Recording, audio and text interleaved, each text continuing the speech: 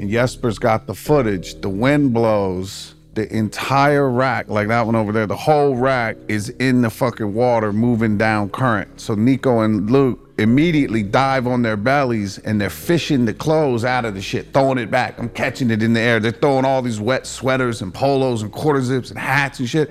It's drifting down the fucking river. That's the first project he worked on as a styling, photo shoot producer, etc. And like I said, Jesper has the footage, so I'll try to get the footage and we could cut the footage in of Luke hitting the belly. He hit the belly and was fishing that shit out. Nico and Luke's face, they looked like they saw a fucking ghost. Like the first day doing the shoot, steamed it till 2 a.m. and then as soon as we pull up 5 minutes before the shoot starts, this shit is swimming down river. A whole collection. You just jumped straight into the water? No, he hit his belly on the deck and was laying on the dock, fucking flinging the shit out of the water as fast as he could. I really thought I was about to have to just straight dive in. Me too. I thought you were going in for sure. Damn, bro. Jesper was dying.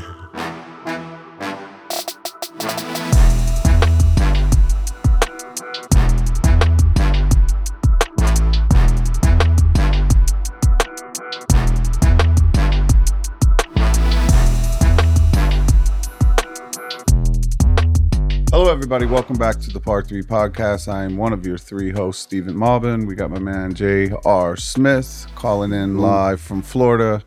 He's dealing with some finals and some school tings, and of course, Ben Baller. Also, young Luke, the one and only Luke Garner from Malbon Golf. I am your father. How many times have you heard that joke, Luke? Oh, way too many. Way too many. Yeah. It's a pleasure to be here. It's incredible to be in a room with some legends like these guys. So, young Luke, did you watch the Masters? Absolutely. And what happened? I was in the office over here. I got like 3 screens up going. I didn't get any work done that Friday, but what's your take on it? It was solid. I fuck with John Rahm. I think I was hoping he was going to stumble a bit down that back 9, give Mickelson a chance. But dude, he's one of the most clutch players in the game right now. So, What'd you think about a Cantlay taking forever? Dog. I don't know. People make a big deal about all that stuff, but it's like there's too many players doing that. It's like at the end of the day, like you just got to hit the ball. But it's still like they're putting for millions. Like, come on. Yeah, that's true. Hey, Luke, let me ask you a question, though. If that tree that fell on 17 fell on you, man, what would you do? Dog, I don't know. That's crazy. That was nuts seeing that. Yeah, right. That was nuts. Out of nowhere. Yo, I'd have been diving under that tree like, yo, give me free Masters tickets for life, baby. Oh, you would have got a membership to Augusta. I was about to say, you need a membership for that. Yes, sir. And JR, what's going on down there? Man, getting ready for these finals, working on this. I'm working on this paper for mass incarceration for one of my liberal studies classes, and it's killing me right now. But it's going to be good, Good old finals, 15, 18 pages. No big deal. I love it. No big What deal. about what about your docuseries? You're a legend. Oh, man, appreciate it. Yeah, it dropped not too long ago. Was it April 4th? Redefined came out on Amazon Prime, so I haven't seen it, so I take y'all word for it. It's good. So Congrats, man. It was an amazing show, bro. It gave me different insight in you, for real, man. Appreciate it, man. That's part of being redefined. You want to give people who've never really, for me anyway, people who've never really got an opportunity to know me other than headlines or articles or what somebody else said, and finally being able to do it in my own way and tell people who I really am and shit like that. I think it's dope. So for me, that's the only reason why I haven't watched it, because it's about me. So what do I need to watch it for? I was there when we were shooting it, and I already know, you know what I mean? So. And you've been doing a lot of press and running around and all that? No, fortunately, I'm done now. All the press and all that shit is over with. But it was a little hectic. So unfortunately, COVID made everything, obviously we can sit here and do this remote now. So it made it so much easier doing interviews and stuff like that. But it was a lot lined up. Have your daughters watched it yet? Yeah, they love it. They love it. Nice. Of course, their favorite episode is the last one, I think, because they're in it. And that's like the finishing. So, but it's dope to see them like really interact and even find out things about me that they didn't even know. You know what I'm saying? Like, in one of my daughters, Peyton, because she has ADHD too, and she's looking at me like, "Daddy, you really, you suffer from the same thing I have." And I'm like, "Yeah, I've been trying to tell you and like explain to you," but now she gets to see it on this type of magnitude. So she really now it's like real to her, because especially little girls. I mean, they're with your kids, the dad is always going to be like Superman. So nothing is like, nothing is wrong with them. They can do and be anything. You know what I'm saying? So for my kids to see, me being vulnerable in that state and talking about, my education, I think it was, very important for them and for my parents too. It was dope. No, man, it's always good to be a hero in front of we're all fathers, so it's amazing, like that feeling to be a hero to your kids, or that they could see you on on a bigger platform, bigger stage, whatever. So I like that when you were saying that when your pops was teaching your daughters how to shoot, and she hit the rim or something, and he said that doesn't count. Yeah. That he gave me a little idea of where Swish came from. That's exactly how it started. That's how it started, because every time we used to have shooting drills and stuff in the backyard, he used to put me to throw me so many different things, and every time I shot, he's like, if it touched the rim, it don't count. So I had to literally learn how to shoot it with a certain type of art to make it go swish every time. And then when I got to Denver, that's really Chucky Atkins essentially named me Swish, because I would still do those drills in practice. And I saw you in the first episode when you're walking on campus and you're walking around like, "Yo, nice to meet you. I'm Swish. Yo, what up? I'm Swish." These motherfuckers, they're like, we know who the hell you are. Yo, it's crazy because it's like, I don't know how to like not. I don't know. I guess it's kind of unnormal to just somebody introduce themselves to you and then you don't introduce yourself back. Like, I don't know. Like, something I've actually been around people who don't like Bieber, like Drake, don't really say like, "Hey, I'm Drake," whatever. They just don't say who they are. It's funny, but I feel what you're saying. I'll tell you a good one with Bieber. So when we had the Fairfax store, Bieber would come through and hit balls. And so Remington at the time, it was right when like Sorry came out, that whole album, and it was like a kid-safe album. So we used to play it a lot in the car. Remy loved Justin Bieber. So Remy's in the simulator hitting balls. Justin comes in. "Yo, is it okay if I hit balls?" It's like, dude, obviously, go ahead, go in. But my 5-year-old's in there. He's gonna hit with you. "Oh, it's fine." So then he walks in. He's like, "Hi, I'm Justin." It's like, "Hey, I'm Remy." And so then they, "How far do you hit your 7-iron?" So they immediately just become little golf buddies, and they hit balls in there the whole time. And then Justin dips, and then Remy comes out, and I said, "Yo, Remy, it's pretty cool you're hitting balls with Justin Bieber." He's like, "That was Justin Bieber?" He didn't even know. Oh, Justin. That's dope. Yeah, that's dope, man. All right, JR. So like, you're a world champion, NBA player, got drafted out of high school, 18, famous, professional athlete. You reach the apex of the mountain. Then you go back to college, right? You're playing golf. Was there any like negative feedback of you going back into college and then obviously not playing ball, but playing golf that you heard? And how did you deal with it? I mean, yeah, I heard a ton of it. It's crazy. Literally, I heard a ton of it. And it didn't really make sense to me, and it still doesn't. But like, even when like people will come, I never really understood retractions. Like when people come back and after they said some bullshit, and when they, especially on TV or something like that, and then when I see you, then you be like, "Oh nah, man, I didn't mean like that." Da, da, da, da. Your retraction doesn't really mean shit, because you just told millions of people that pretty much I ain't shit, or whatever I got going on, it doesn't mean nothing. So that shit really irks me. But honestly, I'm so used to it now. It's just literally one more thing, honestly. Like, I'm about on used to it with campus? so much different shit. It's just, what else is new? I mean, like though on campus though, did you ever hear like any like chit chatter from people on like, the fuck's Oh no, on campus everything was cool. I heard some little things about my teammates in the beginning, but they kind of got over it. But nah, for the most part, everything has been straight. I think I don't know if one of the coaches is too fond of me, but that's anywhere, I guess. You don't really always agree with people you work with. So fortunately, I've been in environments where I've learned how to deal with certain people. And me blocking it out and not really trying to give it too much heat is better for me and them. Right, but you know what? Actually, I wanted to ask you too. Was University of North Carolina AT? Was that your first choice for college? No, my first choice was Chapel Hill, UNC. That's when I was coming out of high school. But the way I picked my school, what now was, it was at first I wasn't really focused on golf. I was just trying to figure out who had the best liberal studies program amongst the HBCUs because I wanted to study African American history. And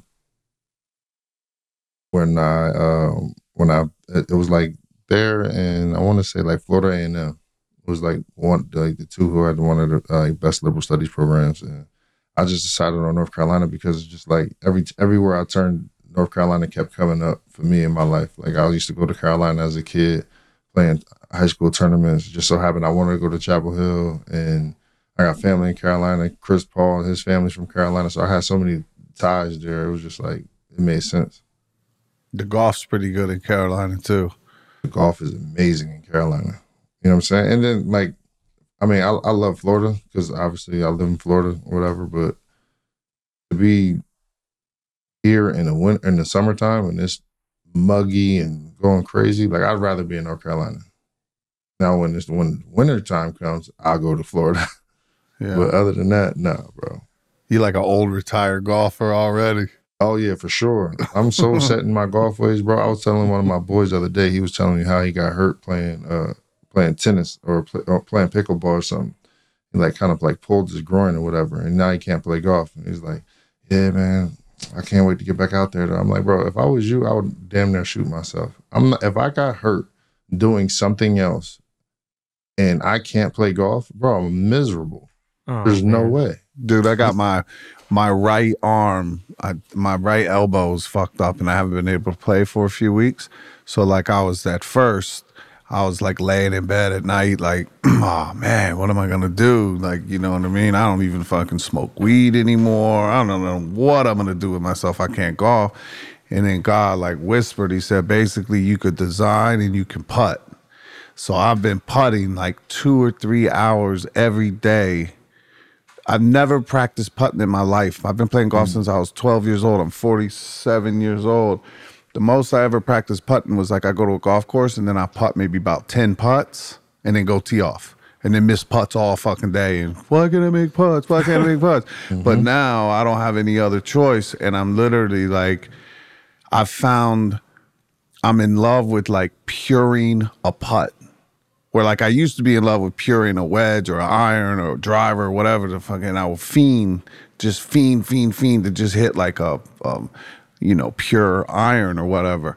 But now I'm down where I could just like put 4-foot putts and like, I don't even care if I make it or not. I just want that feeling of perfection when I like pure the putt and it hits it. And you know, like they say, like you're supposed to hit your clubs in the sweet spot or on the screws or whatever, but like you can actually pure the putter, which I'm learning. Like I can hit it perfectly, and then it's like, but you can't. It's not like you could do it every single time. So the more you practice at it, etc. But I can't wait to be healed up, and when I go back, it's over now. Wait, so when's the last time you played a putt? I'm gonna be scared of you on the greens.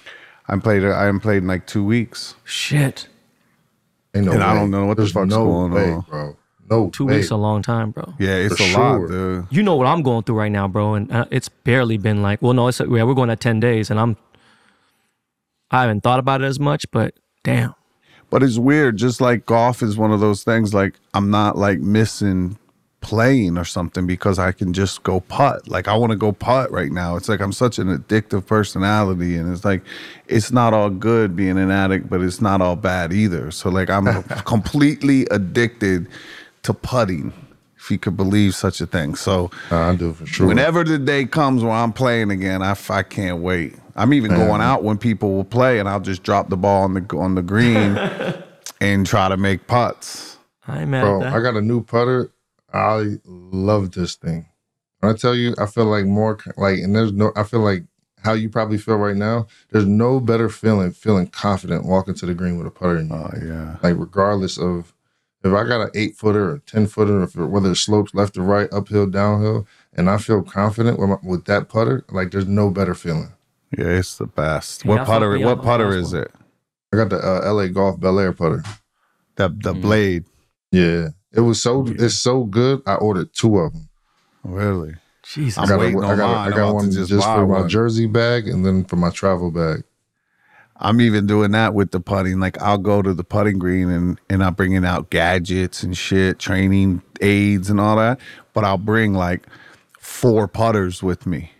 Like normally it's just like I'm not changing putters. Like I might not be putting good, but I'm always scared to change putters because I'm more convenient with one.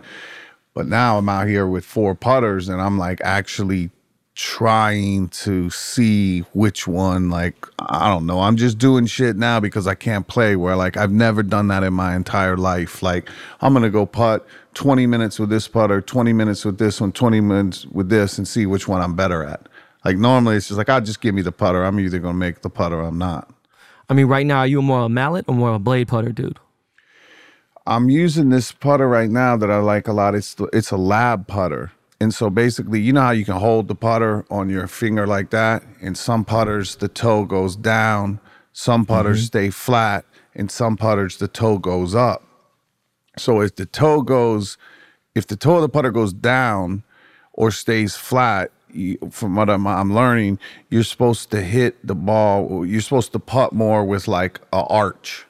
If the toe goes up, you have to putt dead straight back and straight through. So I'm putting with this lab putter, which is like the one Adam Scott was using in the Masters. He had like a blue one, but I'm using that one.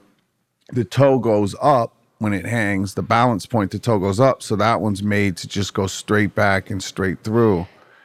And so that's the one I'm putting with the best right now. And it's a mallet. And then they say there's people's eyes that are like, even all the way techie down to like the shaft and how it hits the putter, like that the putter that goes down and then turns and goes back, like the Scotty Cameron or the Answer or whatever. That one, you have to be like more strong in your left eye than your right eye. And there's just like such a techie thing. I think one of these famous golfers from the old days, they said that like golf is one sport and putting is another sport. Like it's a whole nother sport, putting. Sure. Bro, I didn't even know That you could makes compress sense. your putts. When I started doing that, that changed everything too. There's all of it. Yeah. Some techie shit, putting. So wow. Crazy. What do you play with? What are you putting with? Right now, I got a TaylorMade that like the Spider EX, the big mallet. Yeah. I've always prefer blades, just I think they look better, but I've always putted better with mallets. So. We were playing in a Sabonic in the Hamptons, so we were out there for a tournament in Montauk, and afterwards we went and he was my partner, and we were playing in a money game with these 2 members, first me and him, and we were getting beat. On the front, they were beating us, and then I remember he had told me, he said, I put this new putter back in the bag. You know, this is my old putter, but I put it in the bag, da-da-da-da. And then he had like a 6-foot putt on like 14, pressing the bets, et cetera. I said, Luke, just remember why you put that motherfucker in the bag. Just remember why you put it in the bag. And then he drained it. No big deal. We came back on him. That was brilliant. Yeah. You know Didn't what, we though? birdie 18? Yeah. And won? We've had a few good ones. I mean, I asked Trotty, I was like, yo, man, so what should I stay with? Because my first collab with TaylorMade was a putter, it's a blade. And I was like, man, I ain't doing no damn mallet, man, or whatever. I sank way more putts with the mallet. And so the Spider. out of anything, I never really understood what forgiving really meant. I did, but I didn't. You know what I mean? Like when they say more forgiveness on a driver, no, I'm still gonna slice it. The fuck you talking about? How much? Okay, I'm slicing. I mean, no, it's just as bad as bad. I don't really think about it like that. But I did notice on a mallet, it is definitely more forgiving. I'm not gonna have it. You know, of course, you could shape your shot more with the blade putter. But I'm using a blade now. And I'm definitely putting better because I learned how to. But I know when I hit with mallet, I feel like I have less things to think about. It does go where Those I need like to go. you get 8 feet and in with a mallet. I just feel like you have so much more. Me at least, just have so much more confidence. Heavier, just like a little heavier head, shit like that. What grip you rocking? Left hand low? Yeah. I've been left hand low like ever since. I mean, the first golf lesson I ever had, the guy that kind of coached me up a little bit through high school, he had me try out left hand low, and I've been doing that ever since. JR, the first time I played with you was in Jersey with that kit joint. And I'll never forget it when he putts. JR putts, he did like this and putts. And he keeps his head there, I don't know, for some long ass time before you'll then turn and look at it, right? So then I was thinking about that the other day. And then when I watched your show, you were doing the same thing. When you're on the course and they're filming you in your matches or whatever, you do that same shit. You putt it like that.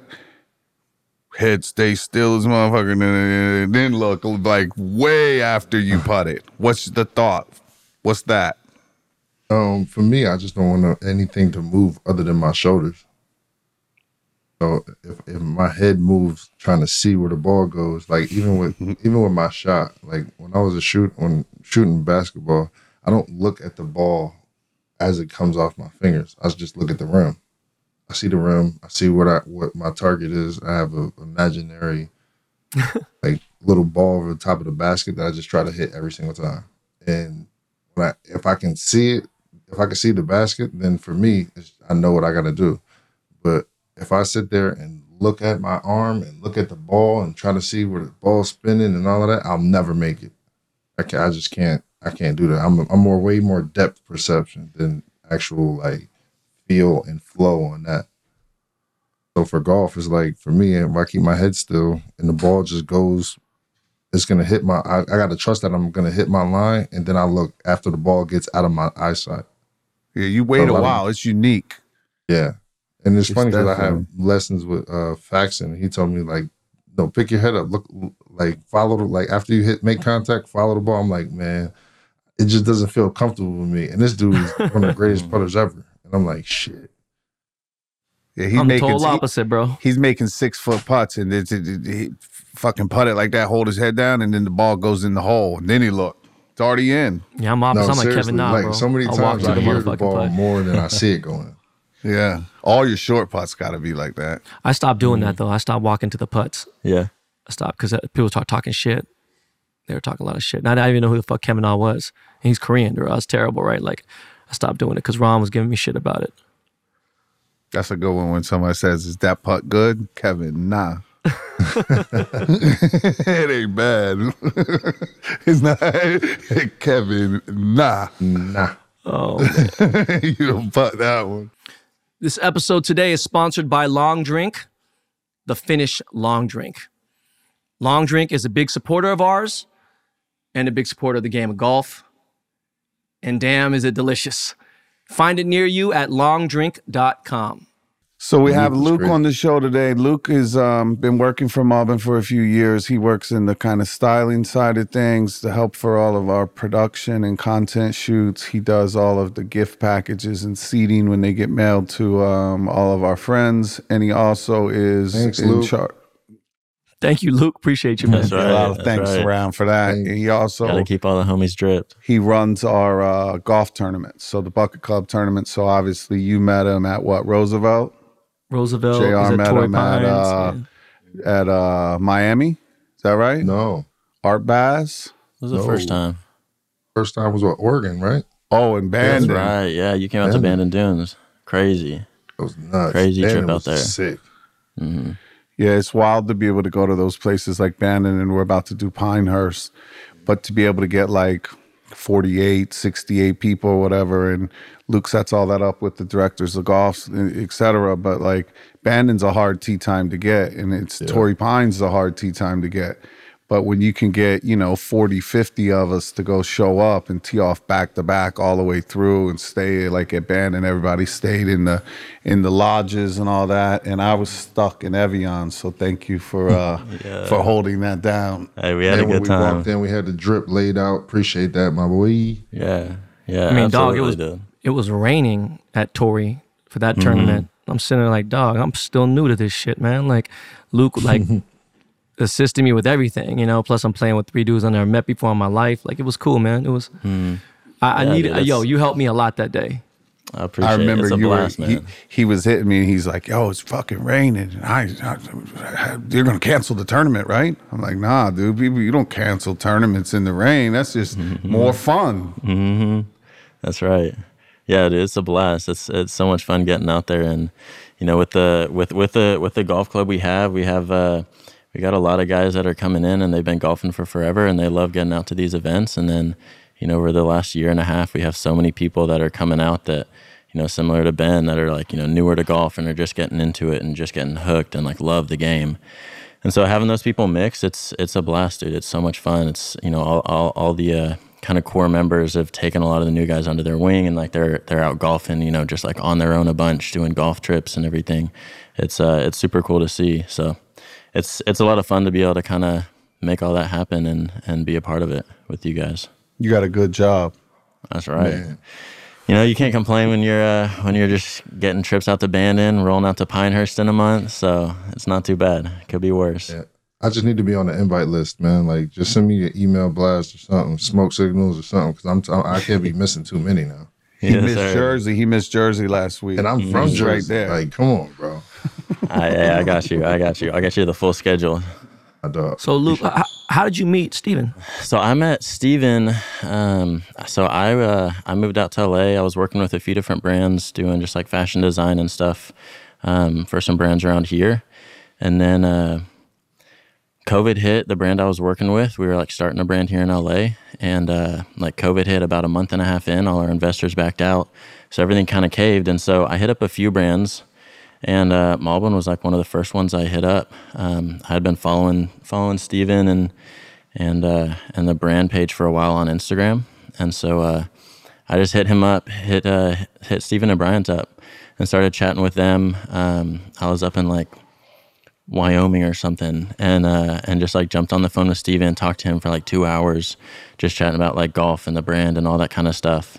And so talked to him for a bit, and then that's kind of when I came on with the team and started jumping in and running all these tournaments. So that was about almost about 3 years ago now. So, and I saw on his resume he worked at American Rag. So then I called Mark Wirtz. Oh, Mark. And I said, Mark, there's this dude, Luke, used to work for you. He said, oh, yeah, he's a good worker, and he thinks he's good at golf. And I said, oh, shit, let me talk to this guy. So that was like the vouch, like Mark vouched. So Luke's been here for a minute, and at the tournaments we started off, like ages ago, we started off doing, we do like Friday golf. There'd be like 12 of us. And then now, fast forward, we have like, you saw Art Basel when we did the shit in Miami. Jesus Christ. Hundreds of people and just chaos. Mm-hmm. Phoenix, too. That's right. Yeah, JR, you played in a bunch of them. Bandon. I'm three? I got three under my belt. Mm-hmm. And I try to get both of y'all out to Pinehurst Yeah. Yeah, for in sure. a month. I'm coming. Where are you from, Luke? I'm originally from Texas. Mostly grew up around the Dallas area, North Dallas. Most of my family's still back there. 214? Yes, sir. Yes, sir. I see you. So, How long have you been playing golf for? I was going to ask you that. Go ahead. Yeah, I've been. I started a little late, like compared to most people, but I jumped in. My first job I ever had was at Stonebriar Country Club in Frisco, Texas, and so I was working there. And they have two crazy courses there. They have a Fazio course and a Dye course there. And I was like, I get free golf at these courses. I might as well like try it out and see how it goes. See if I like it. So I started playing a bit out there, and I loved it, dude. I mean, I was 2 rounds in. I remember I was hooked. So I like started playing a bunch. I'd work an opening shift, be there 5 a.m., work till noon, and then just have a change of clothes in the car, grab my sticks, and just in Texas at a country club back then, it's like 104 degrees outside in the summer. There's nobody on the course, so you go just change clothes and then just run the course all afternoon. So that's what I was doing for a few years, and then kind of like I graduated high school, I played competitive golf my last 2 years of high school. And then right as I was graduating high school, I was like, you know what? Like, I think I could have a shot if I really wanted to try to play in college. So started hitting up a bunch of coaches like right as I was graduating, and then played through college before I moved out here. So That's dope. it's been a blast, dude. It's been a trip. Shit. Yeah. Is it all over the place. Is it true that you used to jump trains? Yeah, I did. Actually, right before I started with Malbon, that was the trip I was on when I first talked with Steven.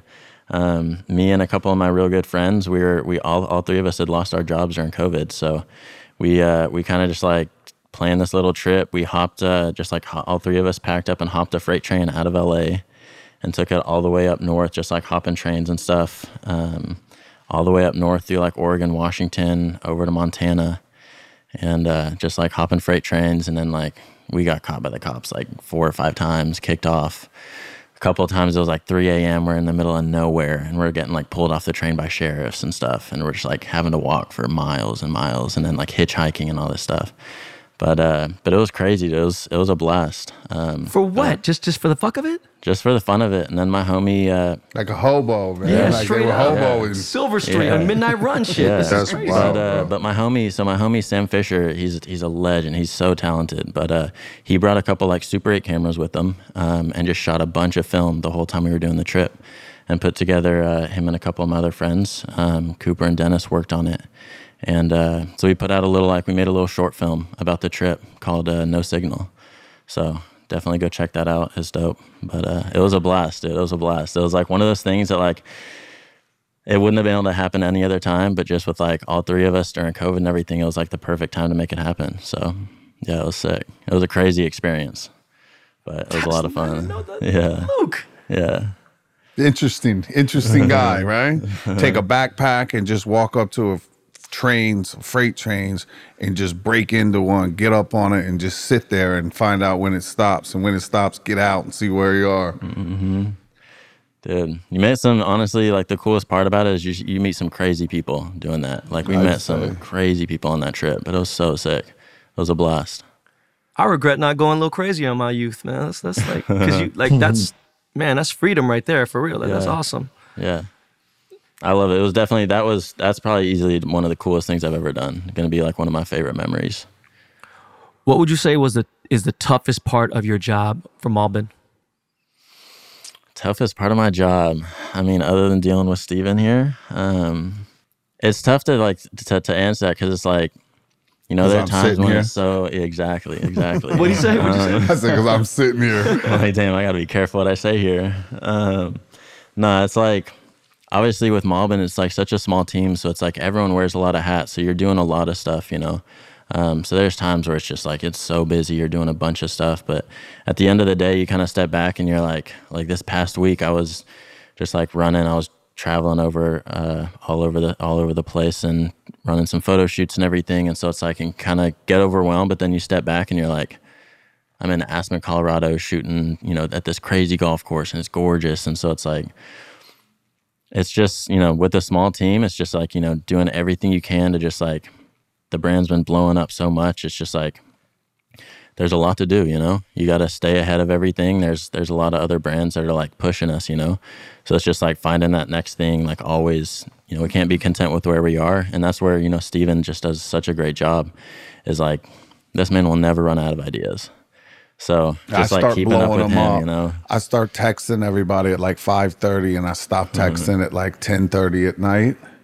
And that's Friday, Saturday, Sunday, Monday. Like, I don't even know what day it is. Just keep trying to keep Yo, when this man going. was still on the East Coast, it was nuts.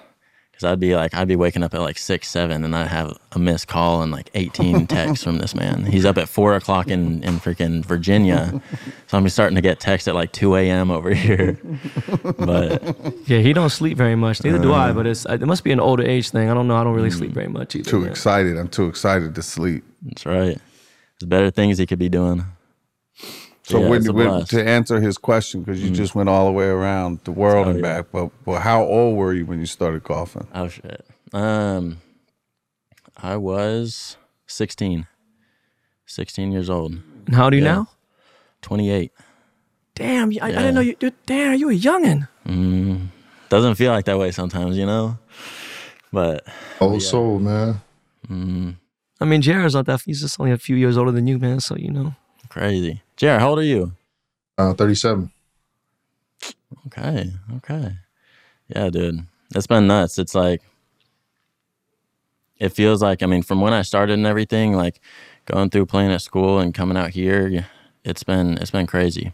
I finished up college. I played through college. I finished up, moved out here, and at that point, after playing in school, like I was pretty burnt out. You know, it was like it's a grind, and like, I mean, JR knows, dude. It's like when you're playing, especially when you're playing competitive, playing for school and stuff. It's like you got to put a lot of work in, a lot of time. It's like every day, you know, going through classes and everything, and getting out there and grinding, practicing, and like Who you telling, bro? runs. I sat the bench in college. Think about it, bro. I had a scholarship. right, you know how you embarrassing know. that is? Like, You know, and then yeah. because I wasn't like good, you know, you don't get the boosters, right? You don't get the perks. It's like I actually had to go to class. You know what I'm saying? Yeah, Everybody had yeah. this.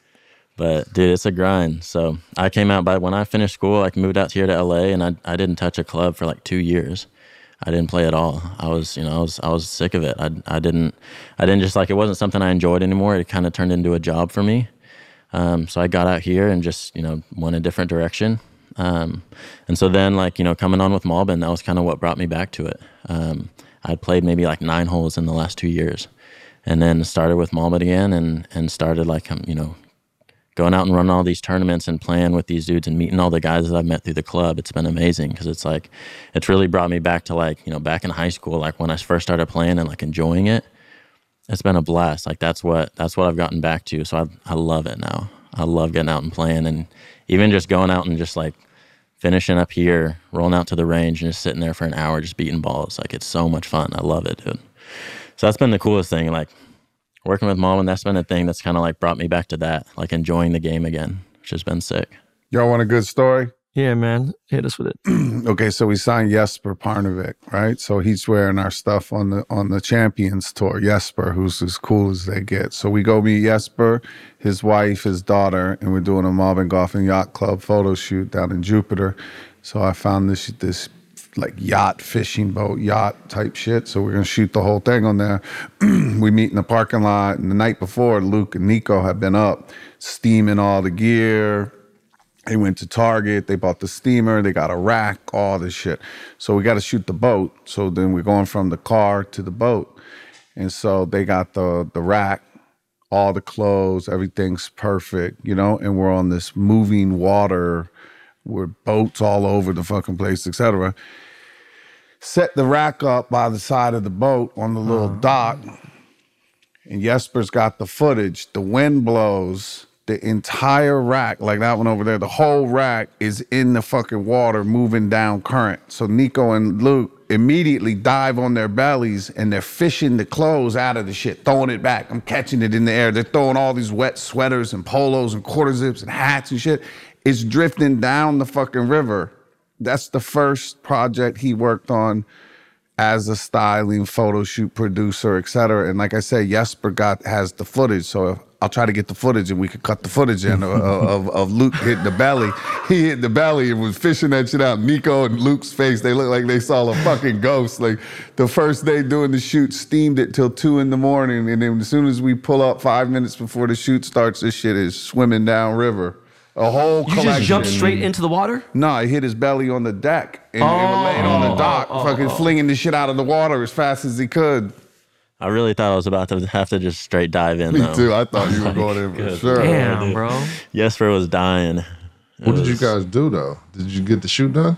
Yeah, we rehung everything up and hung it on this fishing boats. You know, they got those long poles that go out to the side of the deep sea fishing boats. So we hung all the shit up in the sun, and it was windy, and it just dried it. I was like shaking the sweaters out, and Jesper was just fucking dying laughing at us three buffoons over here with the whole fucking photo shoot in the river. So we really warmed up to Jesper and got a good start, and we've been rocking with him since. Solid start there. So that was Luke's welcome on boarder. Where are you finding inspiration in your style for golf? Like in your fits and your clothes and when you're designing or creating? I mean, honestly, like with, especially with golf now, it's like most of the inspiration comes from stuff off the course. There's a lot of people I follow, you know, on Instagram and everything, that a lot from New York and everything, a lot of guys like that I follow that are just like, you know, big into fashion and everything. And so a lot of the inspiration comes from that. Like that's one of the cool things about the last few years with golf, is that more and more people are like when I was playing in high school, like that was the thing. You'd play golf, and then I would be so embarrassed to like go anywhere afterwards if I couldn't change, because you're wearing some khaki shorts and like some dry fit Under Armour polo or something. And it's like, dog, I don't want to go like meet some friends and go somewhere and like get food wearing this, So it's like finding brands and finding clothes and stuff that you can that aren't even like golf stuff, and you can go wear them your golf, wearing a bunch of like Stussy and stuff like that on the golf course, and then having like stuff that you can play in golf, like with all the Malbon stuff that you can take off the course, and it's still you're still able to rock it. That's been the coolest thing. So a lot of the inspiration is like not even from golfers or golf brands. It's just like other brands just trying to find stuff that I think is dope that I would be able to rock on the golf course. How far away do you think we are from seeing like a more trendy pro golfer? Because like obviously everybody still is dressed like more, Honestly, I don't know how it hasn't happened yet. Like, with the way everything's going, I think in the next few years you're gonna have a young guy come onto the tour and like doesn't have any big sponsors yet, and one of these like new brands, maybe us, is gonna sponsor him and just start throwing him some like crazy fits on the course. But I don't know. Honestly, I'm surprised it hasn't happened yet. I think over the next few years, we're going to get some young kid coming in and just like starting to really wear some crazy stuff on tour, which I'm excited for. Like there's really like, there's not really any golfers out there that wear anything decent out there. Nah, man, nobody's really drippy. Not like super drippy. There's like some basic stuff that's like solid, but it's like there's nothing that's like really cool on tour yet. I mean, think about like I was saying, I forgot what episode it was, but like Payne Stewart, like he was famous for his fits more than anything, right? Yeah. But like, imagine someone pulling up with some knickers. Even someone pulling up like this, just coming like, I think the Champions Tour players dress better than some of the PGA Tour guys. I agree with that. Absolutely. You know who I used to like, and it's crazy because even though it's still Nike, but like they used to do like a Nike Lab situation. Jason Day used to wear like dope cargo Nike pants and like the what was it? The Air Max ones and stuff like that. Like the early Jordans he was pushing. Yeah, like he used to wear the dope, like the more fashionable Nike gear, opposed to like just what Tiger and Rory wears. I remember even when Rory first came on, like when he was real young and Oakley signed him, he was kind of wearing some cool stuff. And then it's like, I feel like there's a few different brands. Like Nike had some really cool stuff there for a while. And it's like, I feel like a lot of those brands for some reason have kind of gone back to like some more conservative stuff or like the crazy stuff they try to do. Like Nike does. But if you notice fashion right now on the tour right now, I never really paid attention because it's almost like obvious. It's like, you know it's going to be that.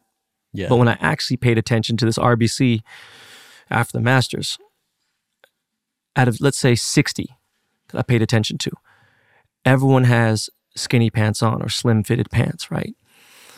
And then there was a thing that happened, I don't know when it was, maybe a week or two ago. I was in Hawaii and I watched Ernie Els play. He's definitely wearing some 38s or some 40s. You know what I mean? He's wearing some baggy shit. And Ernie Els looked cool as hell wearing some baggy shit. He wasn't wearing like, no slim stretch, like, so it was like.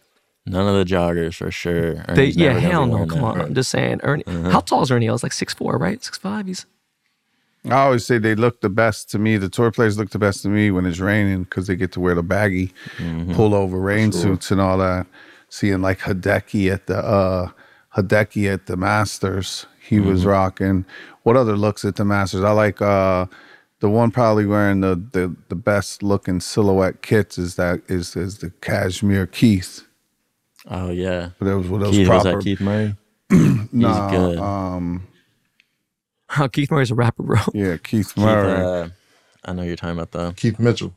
Mitchell. Young Keith Mitchell. Swag is crazy with the Imperial. He's so good. He got it. I love that. He's got it. He does the big visor, the proper polo, and then he does the pants with the no belt that are a little high rise, more like. And he what does you the would classic wear. foot joys too. Yeah, he's got a look. And then I was thinking earlier too, like I've like the Jordan movie that came out about like the brand history of the Jordan or whatever. So basically, they had to wear white sneakers. Yeah, when Jordan started, they couldn't wear red or whatever the fuck, so they would get fined. So, but MJ was on the Bulls, so they wanted him to wear red shoes, red and black or whatever.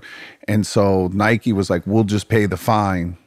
You know, like $5,000 a game. Every game. So every game, Nike just paid the fine. But it's the same situation with the tour, where like there's specific rules on where you can have a logo. Can you have a logo? You know, you can do this, you can do that, but you can't do this and you can't do that. So there's a lot of that stuff. So like in entering that, or going back to what JR said about like there's no one out there really dripping and pushing it.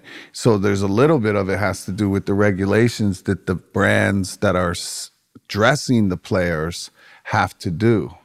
Right? So like if you want a big graphic on the back of a polo, like they're not going to let you do that, or they're going to get fined. So it's really like. But the PGA is different than the NBA, bro. They'll actually not let you play. Do you know what I'm saying? Forget the fine. They'll get past the fine. Like the NBA, you'd be like, you pay the fine, boom. On the PGA, I could see him being like, nah, you're dead. Yeah, but maybe. I feel like even like the Dockers collab you guys did with the pants, like those pants, which are bigger, like baggier, more type of like skateboard like swag, like I think that would be dope on a tour. Like I don't think that the tour would turn that down, opposed to just everybody wearing 5-pocket pants, khaki, tan, blue, black, everybody looking the same. So one of these rocks and Malbon overalls. You gave me some of the gigantic overall, the blue ones. Yeah, wear those on tour. My boy Bryce Butler had those on when I seen them. Yes, sir. I still got mine in the thing, man. At the Masters, I walked out there first day and walked right out, and there's Bryce with Golden Tate, and then Bryce had that big ass camera with him, you know. Oh my God, I love seeing Bryce at the Masters with the camera. I'm like, come on, Bryce, light me up. Let me get it. Let me get the photo at the Malbon event in Oregon, bro. Abandoned. We played a 5.5 hour round because he want to shoot every shot like Tiger Woods, bro. Yeah, man, he's a fucking that shit. Took he had a whole crew out there with him, getting video, photos, all that. Bryce, I love you, dog, but don't do that shit again. Yeah, that shit drive me crazy, man. But hey, Luke, imagine that Steven's not in the room right now. Like I'm being serious, right? Yeah, good luck. Me being, you know, I've also owned a few companies, dealt with fashion and stuff, right? Where you are right now is a pretty big like point in your life. Like the next step is like, all right, so what am I doing next, right? I mean, what is your ultimate goal? Is it to try to grow Malbon bigger? Is it to try to start your own brand initially? Maybe collaborate with him and start a sub brand? Like, where do you see like your next? Where do you see yourself in 5 years? Damn. I mean, with where we're at right now, like shit just that got was one deep. thing when I when I first came on with Malbon, like it was something that was like so unexpected.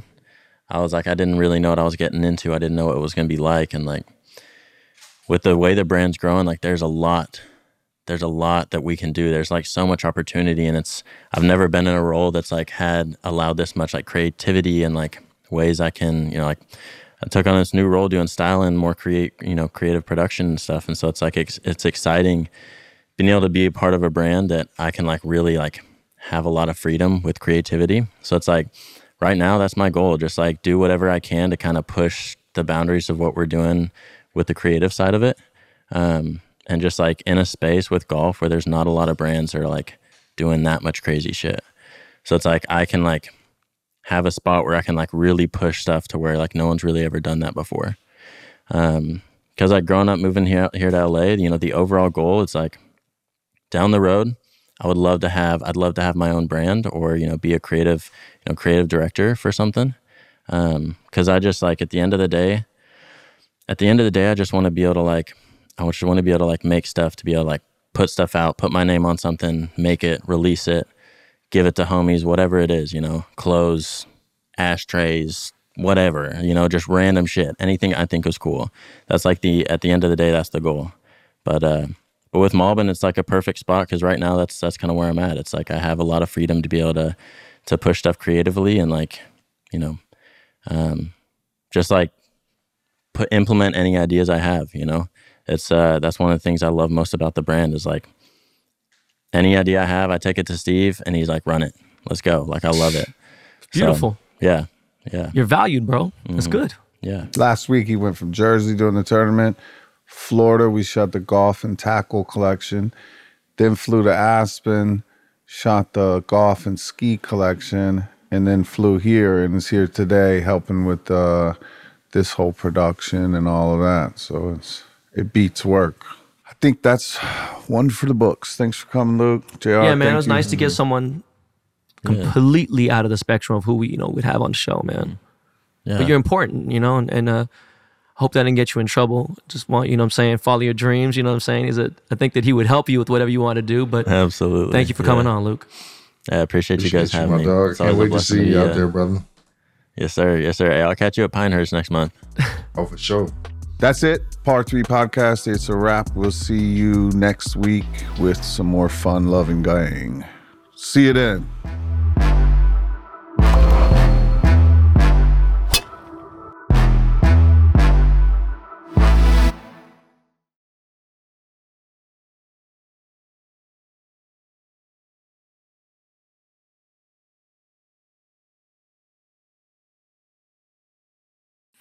This episode today is sponsored by Long Drink, the Finnish long drink. Long Drink is a big supporter of ours and a big supporter of the game of golf. And damn, is it delicious. Find it near you at longdrink.com.